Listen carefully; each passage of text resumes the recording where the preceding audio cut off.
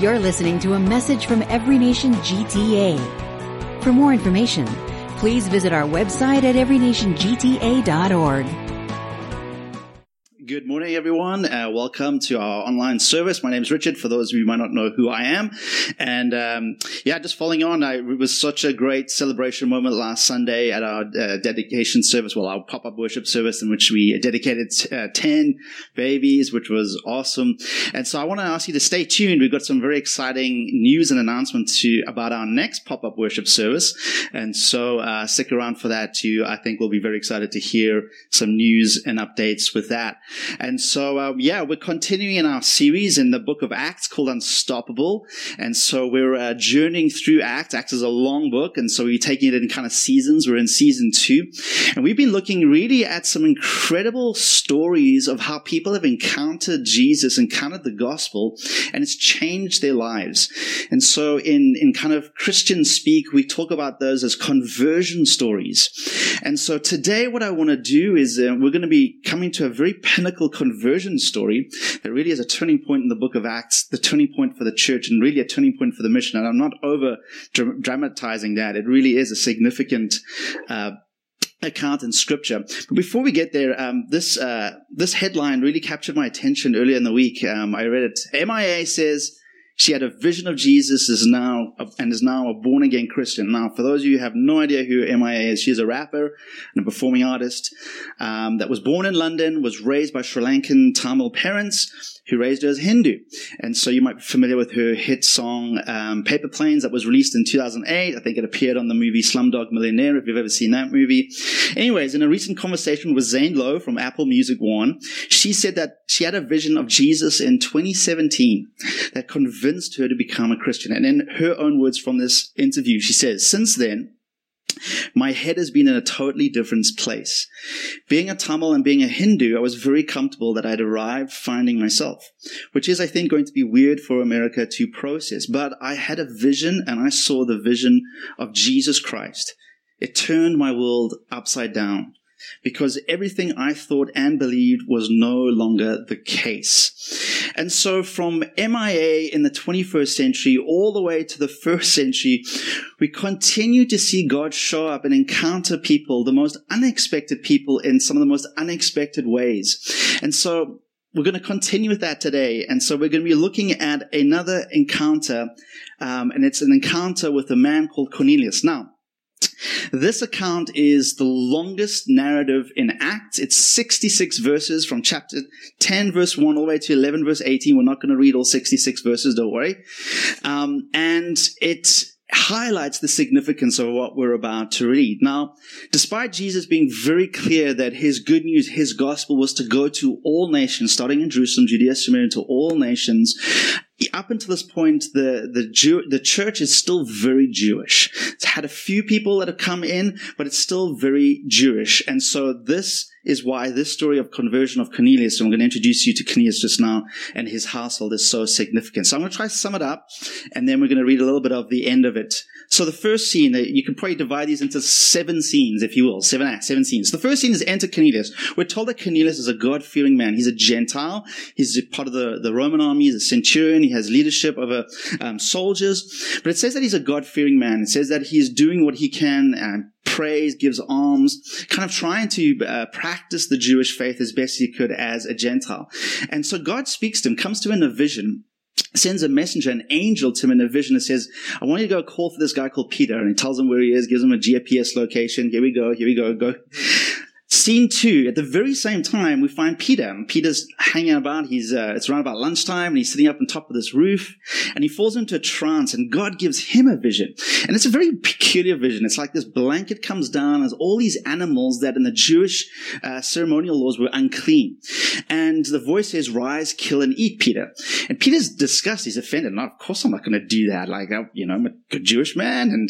And so 3 times this vision appears to Peter, and the voice comes back with these decisive words: "What God has made clean, do not call common." In other words, if God's saying this is okay, it's okay. And so it kind of washes over us. This is weird. But if you were a Jewish person, this is unfathomable. To dietary laws, they weren't just some peculiar culinary habits. This was part of the identity of the Jewish people. This was what set them apart. This spoke to them about the holiness of God in avoiding certain foods and that kind of thing. And so all of a sudden, that's being rocked at the foundation. Scene 3, Cornelius sends men to go call for this Peter. And so as Peter's kind of trying to make sense of this vision, there's a knock on the door. Guess who it is? It's these 3 Gentiles. Kind of interesting that 3 times this vision happened. Now 3 Gentiles come and knock on the door and ask him for Peter. And so Peter's supposed to be getting this message. People, not just food, but people that you had formerly regarded as common and unclean and separate from you, you're now no longer to treat them like that. This is radical. We fail to maybe grasp the gravity, but Peter's going through a radical revolution right now. But he goes with them, to his credit. So scene 4, Peter arrives at Cornelius' house a day later, and there he finds Cornelius is ready, and he's gathered his household. He's gathered people to hear what Peter has to say. Scene 5, Peter preaches the gospel. Now, what is really interesting, and we'll expound upon this a little bit later, is this is a gospel Peter's preached many times, right? This is a gospel that we see earliest already in Acts 2. He's preached this gospel. He believes this gospel. This gospel's changed his life. But Peter's coming to a deeper understanding of this very same gospel because he says, I'm now understanding that God shows no partiality.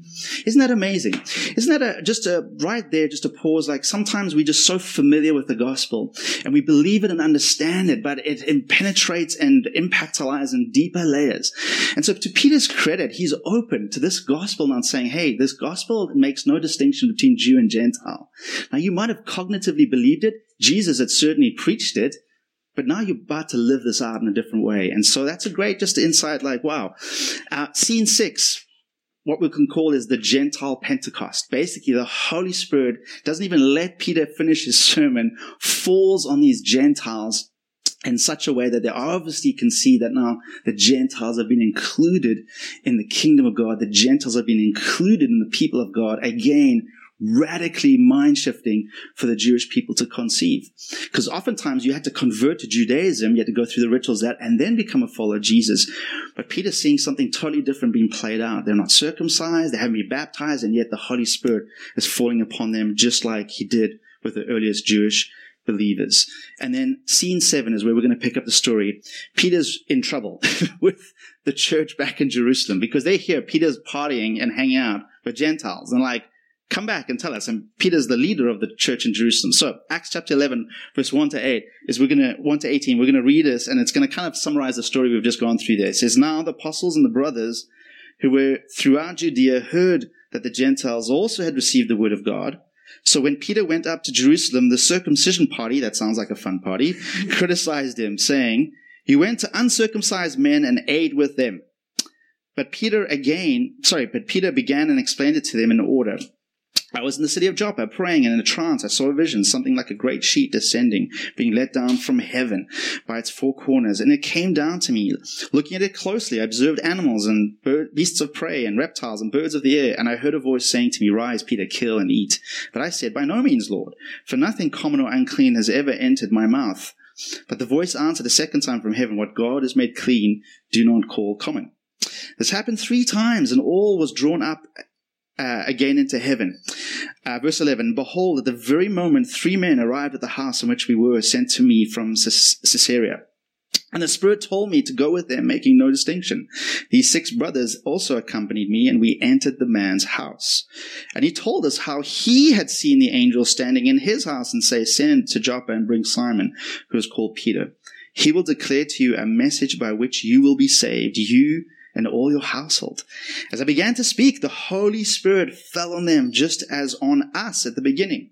And I remembered the word of the Lord, how he said, John baptized with water, but you will be baptized with the Holy Spirit.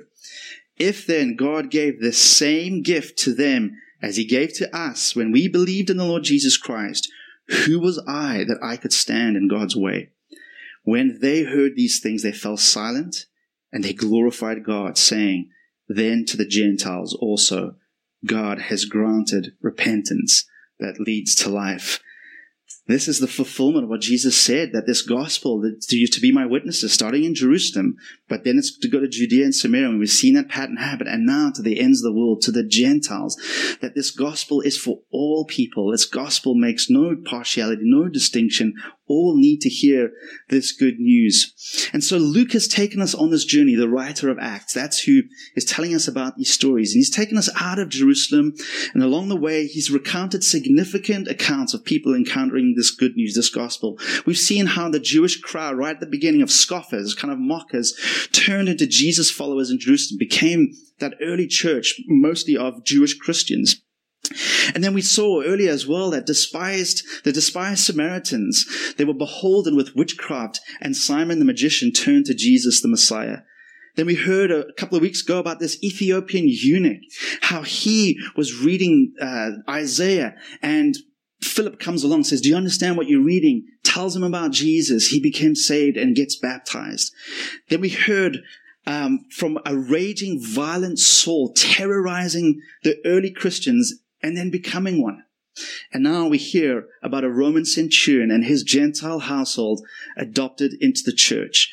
And so we see these very dramatic accounts of conversion by the power of the Spirit. And so what I would like to do is just to take a step back and using the Cornelius and Peter one as a primary one, but also factoring in these other ones and see what are they trying to tell us? What is Luke getting across to us with these? And so we're going to call this divine conversion, because really conversion is a divine act. It's God who saves us. But as we'll see, that each conversion experience is so unique, right? And so I think for us in the 21st century, particularly us in the West, we're so quick to want to find out what's the pattern, what's the principle, what's the quickest, most efficient way to get the outcome. And so we don't see that. Really, we see very different ways that God encounters different people. The work of the Spirit takes a variety of forms, leads to a variety of responses, and is very context specific. We need to remember that. You know, what I've often said is Jesus is the only way to God, right? We affirm that. We actually, the words of Jesus told us that today. Jesus is the only way to God, but there are many, many, many ways to Jesus. We must always remember that. That said, there are similarities around the conversion accounts that we should take note of. Okay, yes, they're unique, but there are some commonalities, and we're going to look at a few of them today, and particularly I'm going to highlight four. The first one is conversion and partnership. There's God doing a work, but there's God also in partnership with us. So the hero of the drama in these accounts, and especially in the Peter and Cornelius one, is not Peter and it's not Cornelius, but it's this God who's so relentless in pursuing and so gracious in pursuing us that he finds a way, even in the midst of human resistance, and let's call it out, prejudice. Peter and the Jewish church still have a prejudice, a racism towards the Gentiles that was deeply embedded in them as the Jewish people. And so God chooses to include us in his work of saving and converting people. We see that God partnered with Philip to go to the Samaritans, to go to the Ethiopian eunuch. God used a man named Ananias to reach out to Saul. And now God uses Peter to reach out to Cornelius and the Gentile world. And so even in this story, we see an incredible supernatural activity, and kind of like, flashback to MIA and having a vision of Jesus. Like, God still comes to people in dramatic ways, in supernatural ways. He comes to Cornelius in a supernatural vision. He comes to Peter in a supernatural vision. We see the receptivity of Cornelius and his household, the Holy Spirit preparing their hearts already to hear what Peter was going to say. But isn't it interesting that God does all that, appears in such supernatural, and says, I want you to go, and I want this man now to come and tell you something. So God's supernaturally using very natural means. So we see Peter being available, Peter being obedient, and Peter having been able to articulate the gospel to these people. So we see a beautiful partnership that God could have preached the gospel in his vision to Cornelius and his household, but chose not to. God can save people without our help. He's God, but he chooses not to. He chooses to use you and I. Why? There's probably a myriad of reasons, but one that stands out very obviously in this account at least is that in doing that, something's happening to Peter just as much as it's happening to Cornelius. Now I'm going to jump ahead a little bit, but the conversion story in this account is there's two conversions that are critically and equally important here. Not just the conversion of Cornelius and the Gentiles, but of Peter too. And if Peter isn't involved in that process, he's not going to have that conversion experience. He's not going to be confronted with where the gospel still needs to penetrate and go deeper into his life. And so firstly, let's remember in all of these, we've seen a beautiful partnership. And let's make it very abundantly clear, God does the heavy lifting. But God doesn't do it alone. God doesn't do his work alone. He invites us in to be involved in the process of having people hear the good news and receive the good news. So conversion and partnership might be a good time for you to reflect as you think about this message. Is perhaps there's people in your lives that sometimes we don't know what God is doing in people's lives, but we're to move in faith and obedience and trust. I see that in Peter. As much as this might have been really shocking to him and offensive to him, at least he's available and willing to step out and trust God, that God knows what he's doing. Secondly, conversion and beginning well, the essential ingredients to good conversions. Now, each conversion is beautiful. It's unique. There's a mystery to it. And so in some ways, we want to just leave it. Let's not dissect it. Why would you want to dissect it, Richard? But let's use an analogy. Soccer, right? Soccer, beautiful game. The beautiful game of soccer. No two soccer games are the same, right? There's no two games that are identical. No two games that are the same. But in every soccer game, there are commonalities. In fact, there are essential ingredients that make it a soccer game. That's different from a cricket. That's different from rugby, right? That defines what that means. And that doesn't detract from its beauty, but it allows for its beauty in the beautiful game. We know we're watching a soccer game when we have certain ingredients at play. And we can distinguish and say, that's soccer, that's not football, that's not rugby, that's not this. And so in the same way, we can see the uniqueness of conversions, but as we begin to get under the hood of them, we begin to see some critical elements or ingredients. Ingredients is a good analogy to use because in baking, for instance, each ingredient is distinct, but when you put it all together, it's inseparable, and they're all essential. But we don't focus on the ingredients with the end product. We just marvel at that chocolate mousse cake we just made, and we enjoy it, right? We don't dissect it, but make no mistake, there are certain essential things that need to go in to make a chocolate mousse cake.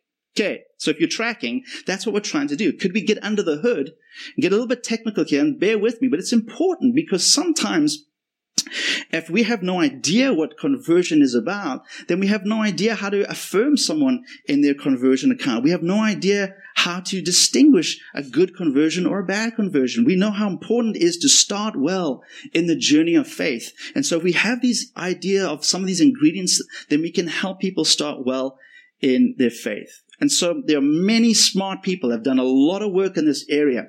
And generally the essence of it is two things. It's just belief and repentance, but it's more than that as well. And so the work I love, someone who's done extensive work, this is actually a fellow Canadian. His name is Gordon T. Smith, was a professor at Regent. He's now at Ambrose University in Calgary. And we were assigned his book called Beginning Well as part of my master's program a few years back. And he did a deep dive into conversion. He looked at scripture. He surveyed scripture. He looked at autobiographies of people throughout the ages, of testimonies of people who have come to Christ. He's gone through all the different theological strands of conversion: Catholic, Protestant, Reformed, Evangelical. And he pops out and distills some really helpful elements and essences of what a good conversion is and a good foundation to begin the journey of faith well. And I'm going to go through them very quickly, but I think it could be very helpful. And so the first four, it's actually 7, and the first 4 are all internal aspects. Number 1, it's called belief. This is the intellectual component. In other words, certain truths need to be understood and believed. Certain things, specifically about Jesus, specifically about our need for Jesus, need to be understood in the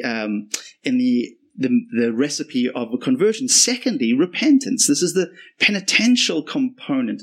In other words, remorse or rejection or a sorrow of the way of sin in our lives, right? There needs to be some level of that remorse that grips us. Thirdly is trust and assurance of forgiveness. This is the emotional component, that the grace of God is hitting our hearts and it's resulting in an emotional response, a trust in Jesus, bringing about an assurance that I've been cleansed and forgiven, that God is satisfied with the work of Jesus on my behalf, and leads to oftentimes a sense of joy in that moment. And then fourthly, commitment. This is the volitional or your will component. In other words, this is where we have a changing of loyalties and allegiances, that we're now deciding and committing to this Jesus, committing to follow him. And so we look at these are all internal aspects. But now there's 3 external actions that support and complement the internal. In fact, we see a lot of this in the book of Acts. Number 5, water baptism. This is the sacramental component. In other words, baptism is an identification and then also a representation. So we're identifying with Jesus, not just in his death, but in his resurrection. And then we're saying, I'm with him. I'm representing him. That's why we love to do public water baptisms, because it's a public declaration of some of these things that have been happening.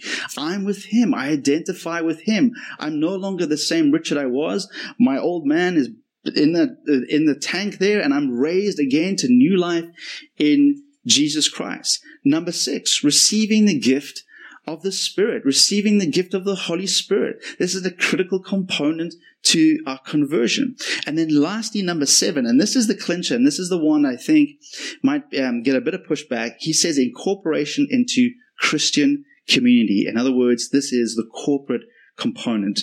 Now, in our obsessively individualistic and subjective world, we should take note of how often a communal aspect is at play in the conversion accounts in Acts. And so, yes, making a decision to follow Jesus is incredibly personal, but God calls you into a body. God calls you into a people. And so that's a critical component, I think, that's gotten undermined or lost, particularly in the evangelical world, where it's just like, hey, raise your hand, pray this prayer, and you're off. Now, I don't deny that God can do that, it would change and save a person, but sometimes we minimize it and reduce. We're asking the wrong question. It's not what is the minimum requirement I need to be saved. It should be, what is the thing that I need? What foundation needs to be laid in order for me to progress well as a follower of Jesus? Gordon Smith goes on to say, these are elements, these 7 elements of conversion that each person will experience in a different way and in a different sequence. They're not chronological sometimes, reflecting the unique manner in which the Spirit of God is at work in his or her life. And so there's a uniqueness about how those internal and external actions take place. But we can use those internal, external, those 7 ingredients as a way to look at our own lives, as a way to help and look at other people's lives. Is this a good foundation? Is this person understanding? Is this person fully understanding what it means to be saved, and willing to go public, willing to get into a Christian community to affirm it? And so number 3, so conversion and partnership, conversion and beginning well. Number 3 is conversion and change. That the goal of conversion is life transformation.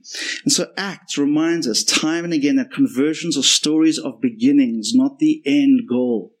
Right? And sometimes we can make it the end goal just by getting people saved, but it's just the beginning of your journey, a beginning of your walk, a lifelong walk of the Christian journey, not its final destination. It's also a reminder that conversion is an ongoing lifestyle of change. And so sometimes our language isn't helpful in this regard. When were you saved? Well, you were saved, but you're also being saved, and one day you will be saved. It's like, you're not that good that you're one act of saving. We need saving regularly.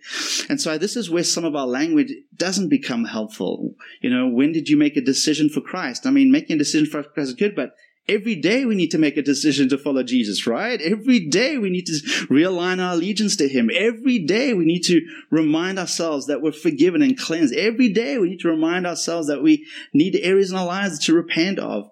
Will Willimon, his commentary on Acts was incredibly helpful as I was looking through it. So it's a lengthy quote, but I think it's really good.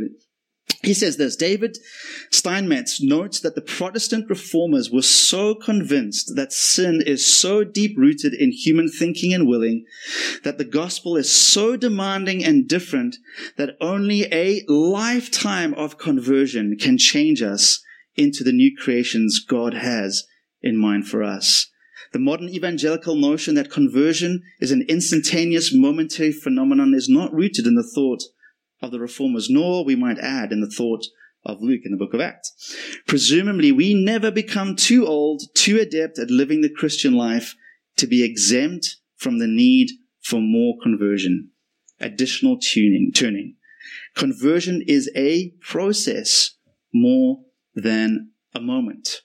And so come back to Peter and Cornelius, and oftentimes when we read this, it is about the dramatic conversion of Cornelius and arguably now representation of the Gentile world being opened up and receptive to the gospel, and they're included in the church. And absolutely make no mistake, that's what it's about. But equally important in this account is the conversion of Peter. Peter goes through a dramatic conversion. He's a converting away from his prejudice of seeing the Gentiles through one filter, and now God's saying, no, you need to see these people through a entirely different set of lenses. And so often I think the challenge and struggle with many Christians is they get stuck, they get bored, they get lethargic in their walk with God. Why? It's because they forget that they're in need of converting, that they're in need of saving, ongoing. Not just when you were 5 years old and prayed a prayer by your bedside, not when you were at that youth camp in your teenage years, not when you were at the university campus. Those are all critical and important moments. I don't undermine any of that. But it's a lifetime of conversion that we need. Our need is so deep and the gospel is so deep. It's a lifetime of being converting into the glorious new person that God has for you. Donna Barber says it beautifully like this. He says, though conversion may be pinpointed to a moment, salvation is a process that continues over a lifetime. I am still being saved from old ways of thinking and behaving, and I'm coming to new understandings, to new life. The mission of God doesn't go forward unless Peter has a conversion, just like Cornelius. The mission of God stops dead in its tracks if Peter doesn't have that conversion. If the Jewish church doesn't have that conversion, the mission of God doesn't move forward. And so let me just speak to the Christians, for the long-standing Christians. Where perhaps are we preventing the mission of God going forward because we're stuck in old thinking that God maybe wants to challenge us? We're stuck in unconverted ways that God wants to present to us, new ways of moving ahead. And so let's take that to heart. Let's look at this and not just say, hey, Cornelius, these guys, they need to see Jesus. Yes, they need Jesus, but so does Peter. So do you, so do I. And then lastly, let's come back to unescapably in all these accounts, conversion in Christ. Central to any conversion is Jesus. I know this might sound obvious, but it's so very true. The same gospel must come to all people. Yes, we need contextualization. Yes, we need to take cognizance of ways and languages that relate to people. But let's make no mistake, conversion is about Jesus, a person, not principles, not a religion, not this or that. It's about Jesus. In all the preaching of Peter, and you'll see it in Paul as well, they have different ways of communicating the gospel, but they will always come back to the life, the death, the resurrection of Jesus, and because of that, he is now Lord. And because he's Lord, a response is required from us. They'll say it in different ways and package in different, but they always bring it back to the centrality of Jesus.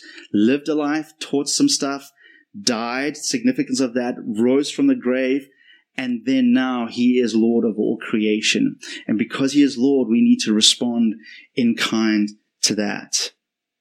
So coming to faith requires us that. And so as I close here today, there are probably two conversions that are needed. Firstly, maybe you've never fully put your faith and trust in Jesus. Maybe you're like Cornelius. Maybe you're seeking. Maybe you have ideas of a God out there, but you haven't quite connected all the dots. Maybe here's your moment where the dots can be connected for you. That Jesus truly does love you. That God does truly want to save you and help you. And so I invite you to really pray a simple prayer of that, of allowing Jesus come, and know that that's the beginning of a long journey ahead of you, that brothers and sisters in Christ will want to come alongside you. And so maybe it's a Cornelius conversion that some of you are needing today. And I would say for the vast majority watching this, for us, we're not exempt. Maybe there's a Peter conversion that's needed in our lives today. I don't know what that might be for you. Maybe it's prejudice. Maybe it's racism. Maybe it's something totally different. But I don't want you to feel like this is a message for people who need you. You need Jesus. I need Jesus. We need a lifetime of conversion. We need to continually see our need to being saved.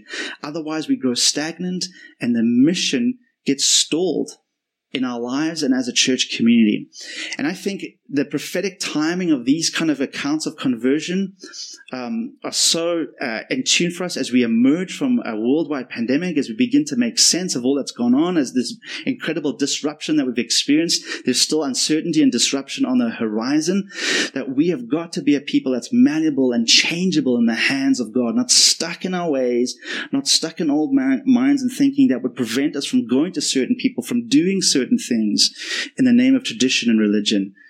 So Peter thought he was doing a good thing. He thought he was being to saying no to these things. At one stage, that was a good law, but it no longer applied. Jesus had spoken about that in his gospel. He had declared things were clean. This wasn't new to them, but they had failed to really live it out. And so sometimes we've heard so many things, but it hasn't really taken root and lived out. And so I wonder if there's a conversion that you and I need, that the gospel needs to take another converting part of our lifestyles. And so I invite you in that. And so I want to pray, but I really ask you, as we go into a song with Jacob just now, to invite the Spirit to really ask you, what is your specific response today? And so, Father, I thank you for these incredibly encouraging stories of you showing up in unexpected people's lives, God. It's amazing that so many times we think, oh, this person is so cut off, that person could never be a Christian. And yet you just time and again blow us away, that you come to people in the Middle East through visions and dreams. You come to people who are pop stars like MIA and visions and dreams. You come to many people in ordinary ways, and in ways like this, of just a simple message of your gospel and your goodness. But I pray today, every person watching, God, that they truly would encounter and experience and be captivated by your love, God, by your beauty, Jesus, and by the power of your Spirit. God, would you come and convert us where we need to be converted, that we too could experience a divine conversion for your glory and our joy. Amen. You've been listening to a message from Every Nation GTA. Thanks for joining us. For more information, visit our website at everynationgta.org.